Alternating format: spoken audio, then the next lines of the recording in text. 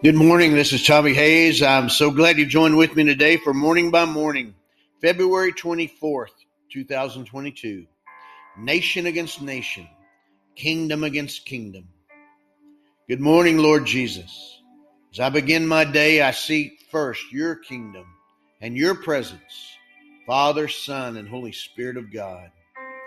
This morning, the scripture comes to mind from Matthew chapter 24. When Jesus was sitting on the Mount of Olives, the disciples came to him privately, saying, "Tell us, when will this be?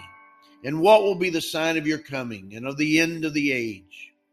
Jesus answered them, "Beware that no one leads you astray. For many will come in my name, saying, 'I am the Messiah,' and they will lead many astray. And you will hear of wars and rumors of wars. See that you are not alarmed, for this must take place, but the end is not yet. For nation will rise against nation, and kingdom against kingdom. And there will be famines and earthquakes in various places.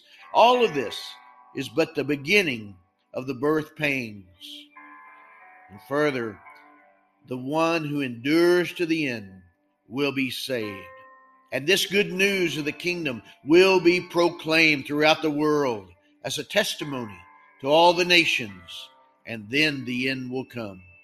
Matthew 24, verses 3 to 14.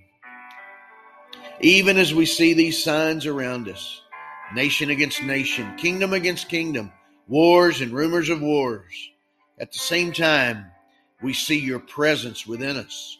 For the kingdoms of this world are shaken, but ours is a kingdom that cannot be shaken. Hebrews 12, verse 28. Now he has promised, "Yet once more I will shake not only the earth, but also the heaven." This phrase, "yet once more," indicates the removal of what is shaken, that is, created things, so that what cannot be shaken may remain. Therefore, since we are receiving a kingdom that cannot be shaken, let us give thanks, by which we offer to God an acceptable worship with reverence and awe. For indeed our God is a consuming fire. Hebrews 12, verses 26 to 29. The kingdom that cannot be shaken is a kingdom that abides within us as we abide in you. John 15, verses 4 to 7. The kingdom that cannot be shaken is the kingdom of God within us. Luke 17, 21, King James Version. For the kingdom of God is righteousness and peace and joy in the Holy Spirit. Romans 14, 17.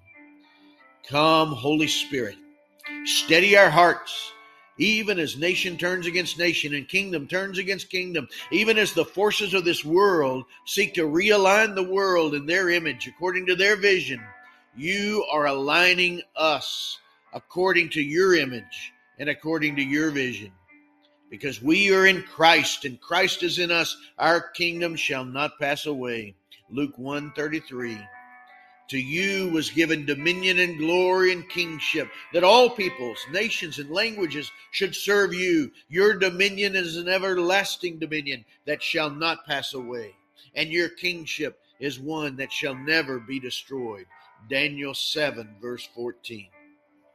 Yes, these are days of struggle and darkness, of famine and sword. But at the same time, these are days of your presence and your glory arising and shining in us, giving us courage and faith to endure to the end. As the prophetic promises of your word declared long ago, arise, shine, for your light has come. The glory of the Lord has risen upon you. For darkness shall cover the earth, and thick darkness the peoples. But the Lord will arise upon you, and his glory will appear over you. Nations shall come to your light, and kings to the brightness of your dawn. Isaiah 60, verses 1 to 3.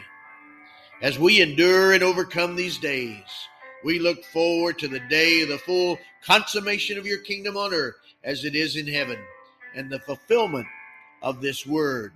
The kingdoms of this world have become the kingdoms of our Lord and of his Christ, and he shall reign forever and ever. Revelation 11, verse 15. In Jesus' name I pray. Amen.